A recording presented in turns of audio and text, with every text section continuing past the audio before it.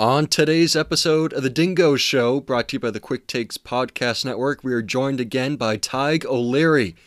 We apologize for Dingo's hiatus. He had to do a prop dusting job in southwest Nebraska. A lot of work to be done over there. But now he's back and better than ever with hotter than hot takes.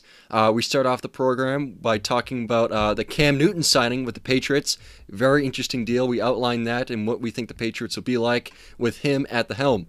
Now, we get into some Dingo Show questions. Make sure to reach out to the program at quick.takes on Instagram. Send us a voice memo and we'll get you on the show. Beyond that, we get into some freezing cold takes where I scour the internet and look for the most coldest of cold takes. We get into the Hoops Top Scoops Dingo edition of guys you see at the local golf course. It should be a good show, so buckle up. Here we go.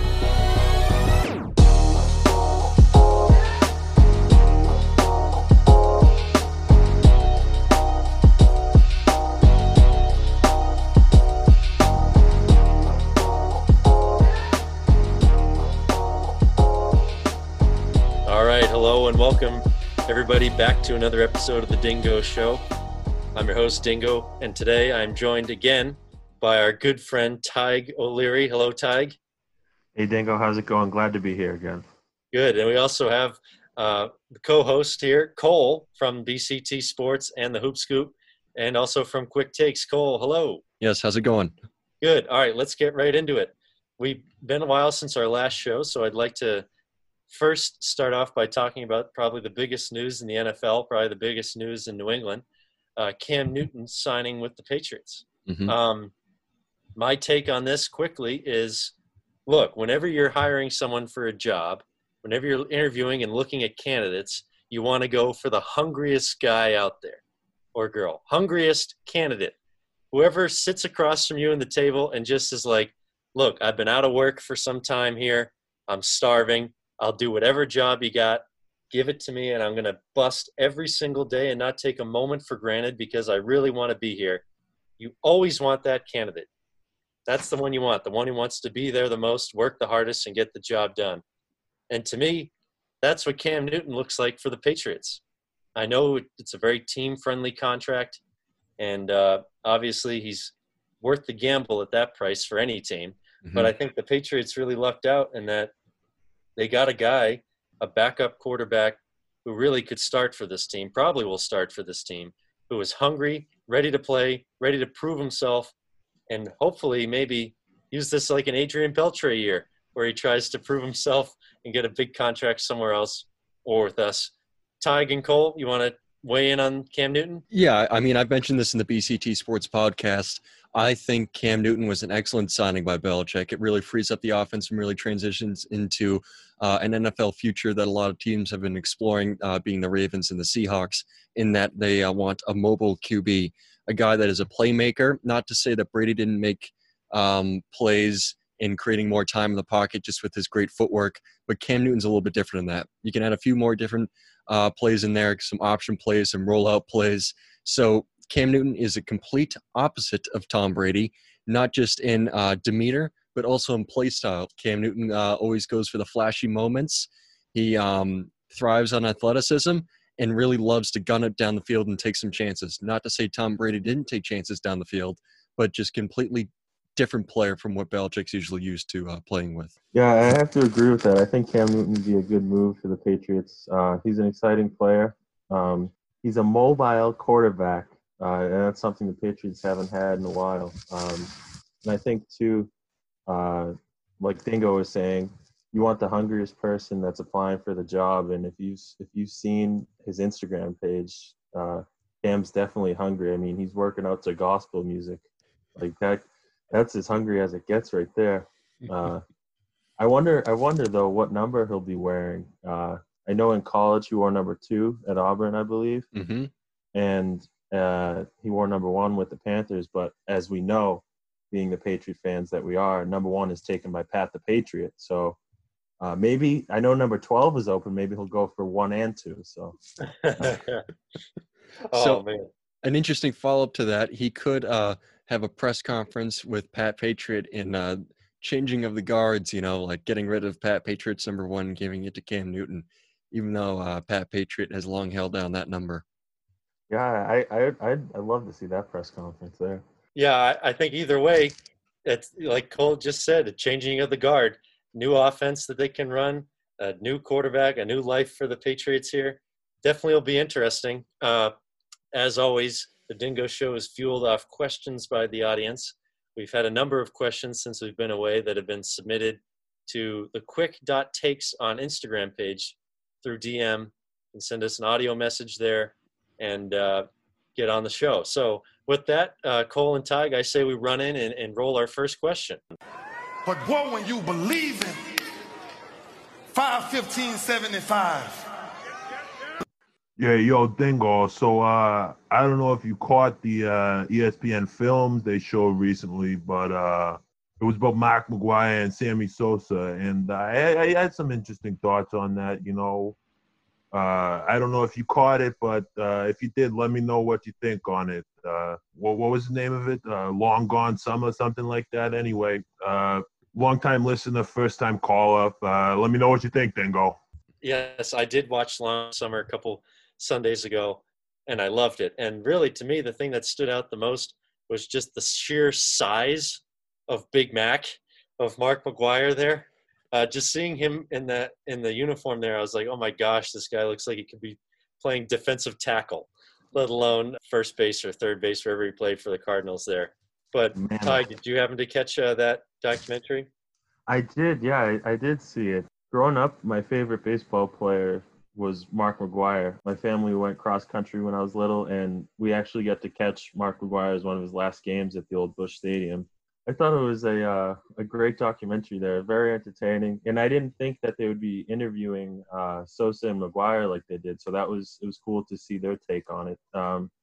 One thing though that kind of was grinding my gears about it is how the MLB continues to profit off of these guys like Sosa and McGwire by promoting them through this documentary and then posting them on their Instagram page, but yet they won't let them into the Hall of Fame, but they still make money off of them. It seems sort of like hypocritical. If you're gonna be all the way in or all the way out, don't be like tiptoeing around it. It's not like the MLB didn't know what was going on at the time. They needed numbers. They needed people to be in the stands. Like baseball was a struggling sport, especially after the lockout in '94. So they needed to figure a way out to bring people in the seats, and it seems like McGwire and Sosa was just what they needed for that. So I don't know. I hope one day they change their stance on it and get him in the Hall of Fame. But I don't know. What do you say, Cole? The MLB is more than happy to make money off both those guys. The reason why they're not in the MLB Hall of Fame in Cooperstown there is because it's a vote-in process through the Writers Guild, right, over for the MLB, and they don't like steroids, right? The MLB is not sticking their neck out in any sorts of operations here. They're just here to make money and look good. So if it looks cool to put in a documentary that has Sammy Sosa in there for about 20 seconds and Mark McGwire in there for the whole time, then they'll do that. Well, look, Cole, but they did definitely get into steroids there at the tail end. And it seems like those guys, even though they had obviously a checkered past with it now, it seems like they've almost come to grips and were like, yeah, of course we took steroids. That's kind of like what everyone was doing at the time. But I agree with Tighe in that the MLB's got to kind of, on this issue as a whole, needs to sort of pick the side of the street that they're on. Like, do they, are they just going to be like, yeah, this was a time in our history and, these guys were on the juice and that's just the way it is. We'll judge them as that. Or are they going to be like, no, you know what, we just want to completely erase this time in history and move on. I will say this, though, as a young kid, Sammy Sosa and Mark McGwire were like the first like real athletes that I knew that were not like on a local team. You know what I mean? Like those guys, I remember at the time were just massive. And I just remember loving them as a kid, watching those guys hit home runs. But boy, when you believe in 5/15/75. Hey, Dingo. Any takes on the Red Sox this season? Specifically, Brian Johnson? He looks pretty good out there. I guess what that caller is getting into is the fact that the Red Sox have been doing these inter-squad scrimmages where they break up the offense and kind of have the pitchers try their best to go up against anybody. Tex in the blue. Yeah, and Tech's wearing the blue helmet. One quick word about that is, hasn't he done enough for this franchise not to be standing behind the plate in 95-degree weather and 100% humidity? Like, the poor guy, like he's done enough. He's won multiple World Series. He's caught multiple no-hitters. You still got to stick him behind the plate like that? I mean, getting That's a good point. that. He's got the quads to do it, though, if anyone's got him in hand. He does. All right, look, so guys, this is one thing that's interesting to me. Speaking of Brian Johnson that guy brought up, is this phenomenal article in the Boston Globe on Monday, July 13th, top fold of the sports section, titled, "Johnson Puts in the Work." So let me just read you from this a little bit of Peter Abraham, who we know has done his time and paid his dues following this team around for many years. Good old Pete Abes, yep. Yeah, he says, the Red Sox placed Brian Johnson on the waivers in late November for the purposes of taking him off their 40-man roster. The other 29 teams then passed on Johnson, and he was assigned to AAA Pawtucket. The move was an obvious one, considering Johnson's 6.02 earned run average last season. He put 76 runners on base over the course of 40 and one-third innings. Johnson, however, never saw this coming. When interviewed, he said, 100%, it was a total surprise to me. Now, almost 8 months later, the pitcher the Red Sox didn't need in November is a leading candidate for the 4th spot in their rotation. So anyway, that's sort of just a little anecdotal story that tells you sort of where the Red Sox rotation is now. And I'd like to turn it over to an expert on this matter, Tighe, for his opinion.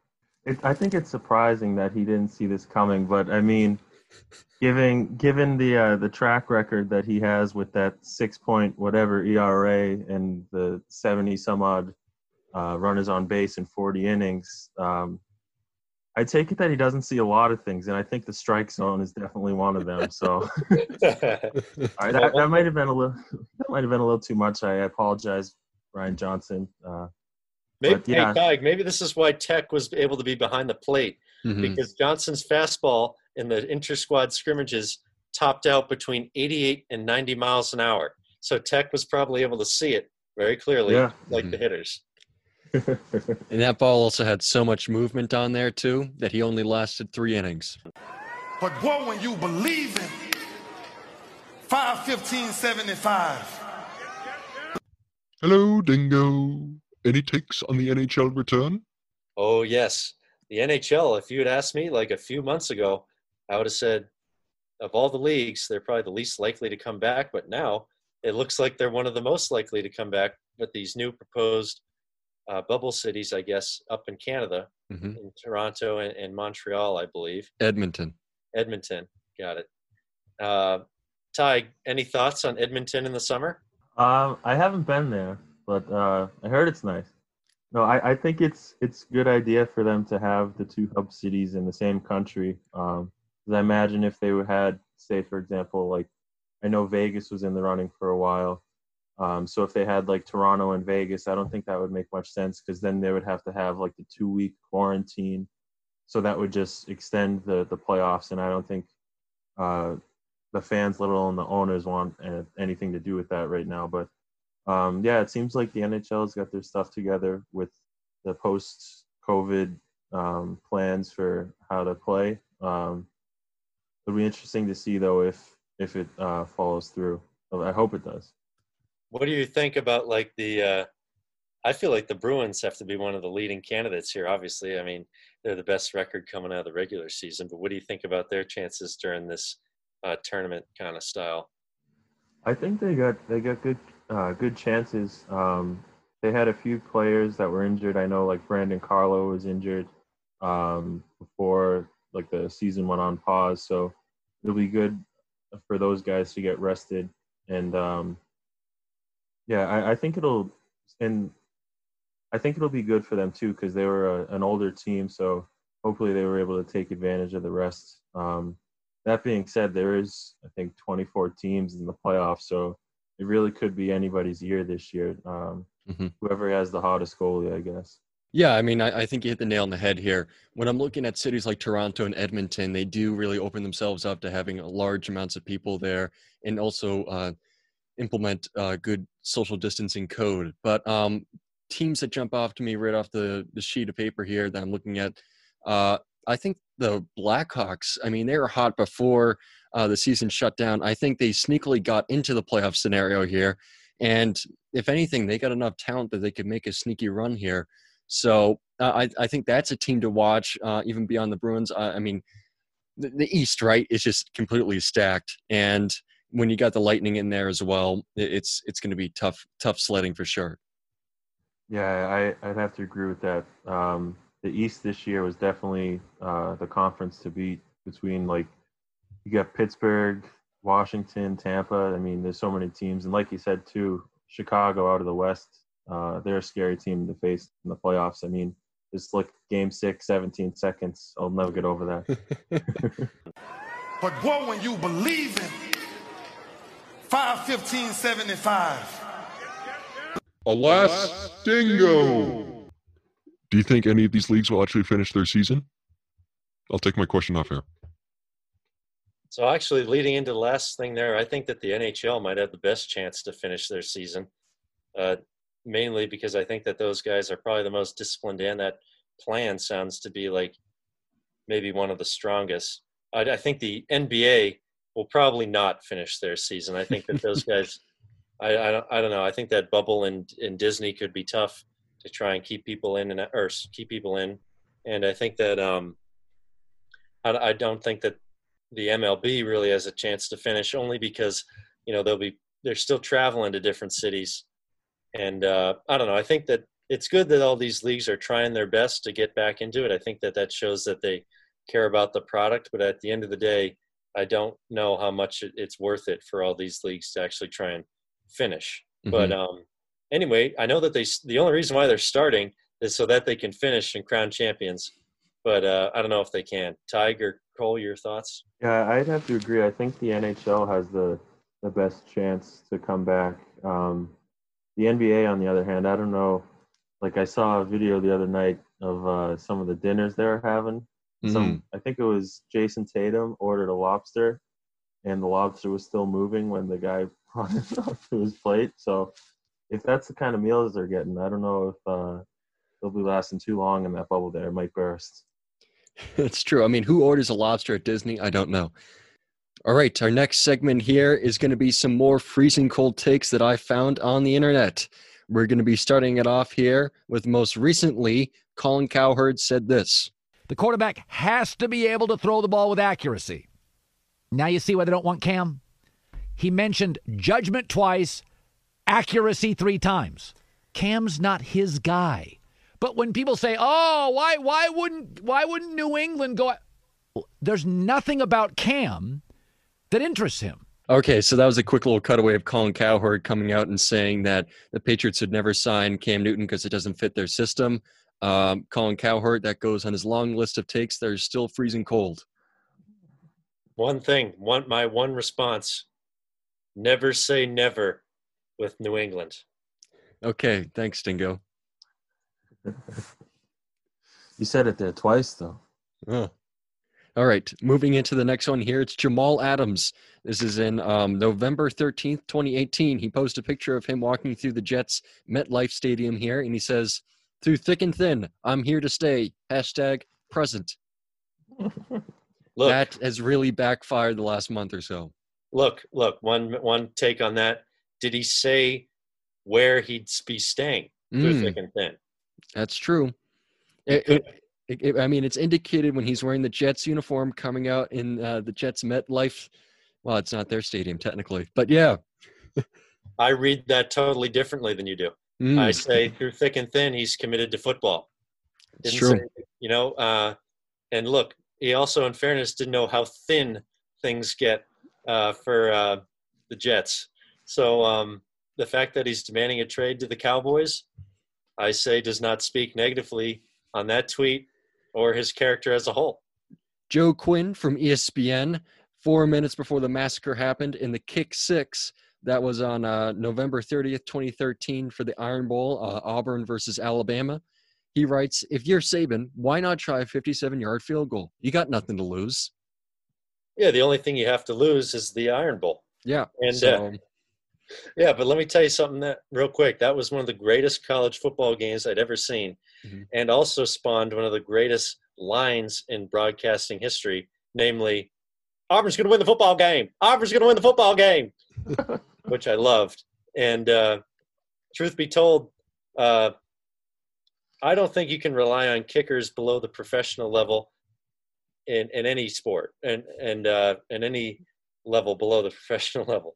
High school, college, if you're trying to win the game off a kick, even if you're Nick Saban and you're paying this guy $800K a year, it's still not worth it. Give the ball to one of those 6'7" tailbacks and try and get the first down. All right, Kelly Bydlin. That's a strange last name, but yes, that is his last name. I'm sorry, but I've seen Kawhi Leonard play 10 times, and if I was an NBA GM, I would take Chris Singleton over him. He maybe should have watched Kawhi Leonard the 11th time. Yes, yep. But I would say Chris Singleton did not pan out, and believe it or not, he did not become a 2-time NBA champion and a load Finals management MVP. warrior. Yes. I think that obviously that this is a cold take. Kawhi Leonard, Defensive Player of the Year, all-around Finals MVP stud, one of the greatest players of this generation. However, Cole, one thing I might say in defense of the guy you just mentioned in this tweet is that Chris Singleton probably wouldn't ask for games off at this point in his career. He'd probably be demanding to play in every opportunity he got. So again, if we're going back to the theme here, you go with the hungriest guy, I guess you'd go with Chris Singleton. And the board man got paid too, so Yeah. it's a pretty I mean, cool take. if we're looking at it from a fiscal standpoint, I think he does make a good point. You could get Chris Singleton for a lot less money here. Irving Magic Johnson writes, MJ is building a potential powerhouse in Charlotte, proving the naysayers wrong, and that's what he's known to do, and that's what he's going to do. In all fairness, Magic Johnson quit his job so he could tweet things like this. But he did hedge this pretty well by using the word potential, a potentially big powerhouse. That I think himself. It does save this, because we all know after that he went on to draft Michael Kidd-Gilchrist, Cody Zeller, Frank Kaminsky, all these guys. I'm just saying off the top of my head. I'm sure I'm missing some other guys. Jeremy Lamb. Emeka Okafor. But MJ, as we saw the documentary, he proved to us one thing. Big thing about him, very competitive. If you're him, you don't want to draft anybody who might be good, because they might have a chance to try and dethrone you. So it's always best to surround yourself with mediocre talent. And that's, I think, probably what he's getting at. So good tweet by Magic Johnson. Also, to be fair, it's come out and said that Magic Johnson does not actually write his own tweets. He just expresses some ideas that he wants his people to put on his Twitter. So this could have been misconstrued in a way that maybe he wanted to say Michael Jordan is building a dumpster fire in Charlotte. He's proving the naysayers right, and this is what he does, and that's how he knows what to do. It's all in the reader's eyes, Cole. You're exactly right. That was a very subjective tweet. Could be read either way. Well said. I thought the tweet was going to be, the Lakers are back. All right. Moving into the next segment here, we're going to be doing the Hoops Top Scoops Dingo Show edition of guys you see at your local golf course, also known as golf course homers. Dingo, do you want to start us off? Yes. Good transition again by Cole. This is brought to you by the Quick Takes Network, part of our contractual obligations. Guys that we see on the golf course, one of first round pick I'd have to go with would be the guy who's never been out golfing but loves to drive the cart. Right. Always fun to be with the guy in the cart. Maybe if you're lucky, he can find a way to take the limiter off if it's a gas cart. But cart driving maniac, I would say, is a staple for all golf courses. Tighe? My number one pick here is the guy who just goes out to get hammered. And then you go and rent some clubs at the local, blanking on what they call golf. Pitch and putt? Yeah. You go and try and rent some clubs at your local pitch and putt, and you open the bag and it's just full of Miller Lights. It's like, who drinks Miller Lights? It's better than Michelob Ultra, though, I guess. So, yeah, that's my first pick. 19th hole guy. Yes. All right, Every hole. my first pick is can you play through? I just play through guy. He's so there's someone hounding him behind him, and he's just gonna say play through. Could just be him by himself, but he will find a way to slow everything down on his own accord. But if you get behind him, he'll say, "Oh, didn't see you there," even though you've been behind for 4 straight holes, and he'll tell you to play through. Good pick. Second round pick. I'm taking is that your ball or is that my ball guy? Oh. I'm stealing this from Tighe. But anyway, this guy you only meet at shooting gallery golf courses that have no trees or any cover in between them. So he could be playing on the 17th hole or he could be playing on the 8th hole. You don't know. All you know is that your ball landed next to his, and you don't know which one's whose. I'm going to have to change my second overall pick here, unfortunately, but let's see if I can go off the cuff here. The guy who doesn't know that he's not supposed to talk in your backswing. You lining up for the shot, right about to swing, and he's like, he goes and answers the call in the office. It's like, man, you're at the course, not at the office. Let it go. That's what you got voicemail for. So, yeah, that's my second pick. All right, my second pick is going to be the golf accessory guy. He's coming into the course, and he's got the rangefinder. He's got a drone or something to see what it's like, even though he plays this course 2 times a week. He's got every single gadget in the book, in his bag, actually. And this is for the sole fact that no one knows what to get him for Father's Day, Christmas, or his birthday, because he does nothing but go to work and sometimes play golf. So that's got him a one-way ticket to just getting everything golf that he's would ever want for from his loved ones. Nice. My third pick here is the insanely massive cigar guy who plays with the cigar in his mouth the entire time and literally never smokes a cigar in any other scenario except when he's on the golf course here. And eventually it starts to get to his head a little bit, and he needs to stop at the ninth hole there for either one of Tighe's Miller Lights or a ton of water. But always the massive cigar guy. Somehow it lasts 18 holes. It's literally a 3-hour cigar. Churchill guy. So my third pick here is the guy who's constantly changing his glove. He's like Nomar Garciaparra out there. Steps out right off the tee, and he's just like, you just can't get it tight enough. And then he gets it tight enough. He finds the right tightness he wants, I guess. And then boom, right into the trees. He has to get another ball. All right, my pick is going to be, have you ever seen the movie Happy Gilmore guy? He's out with his friends and decides that, I don't know if you've seen the movie or not, but I think this is how he did it right off the pin. So he's going to be doing his best impersonation of the Happy Gilmore shot. He has tossed the respect for the game outside the window, and he's already 22 over on the 5th hole. So he decided that, you know what, I'm just going to be going for show. And yes, I may have come into the match taking this completely serious, but now everyone's making judgments against me because I'm such a bad golfer that I'm just going to go complete 180 here and say that I was just goofing around the whole time. We're just playing for fun, right, guys? Do you mind if I try the Happy Gilmore shot?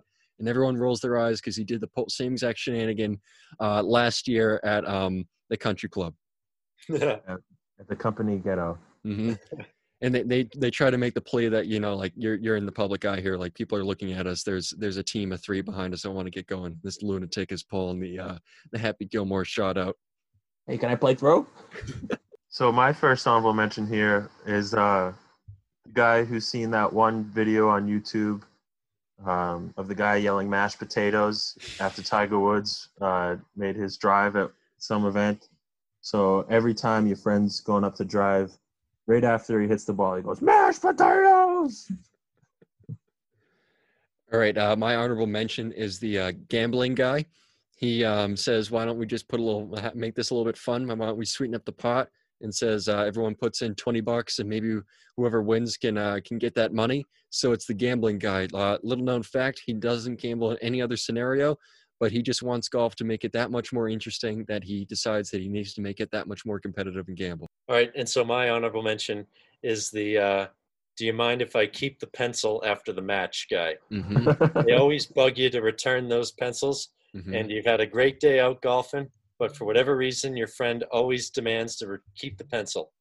And usually a sort of, at least at the places we play, where the Rangers are intense, can lead to a little bit of a skirmish. And can sometimes soil a day if you're not careful. That little pencil doesn't even have an eraser. It can be still worth fighting for a lot of people. Sayonara. All right, so with that, look, this is another entry of the Dingo Show. Hopefully we'll be back again soon. Hopefully sports will be coming back again as we sort of get back into things here. And so again, appreciate you guys listening. Thanks, Tighe. Thanks, Cole, and we'll catch you later. Only 15 more days to the NBA. Thank you.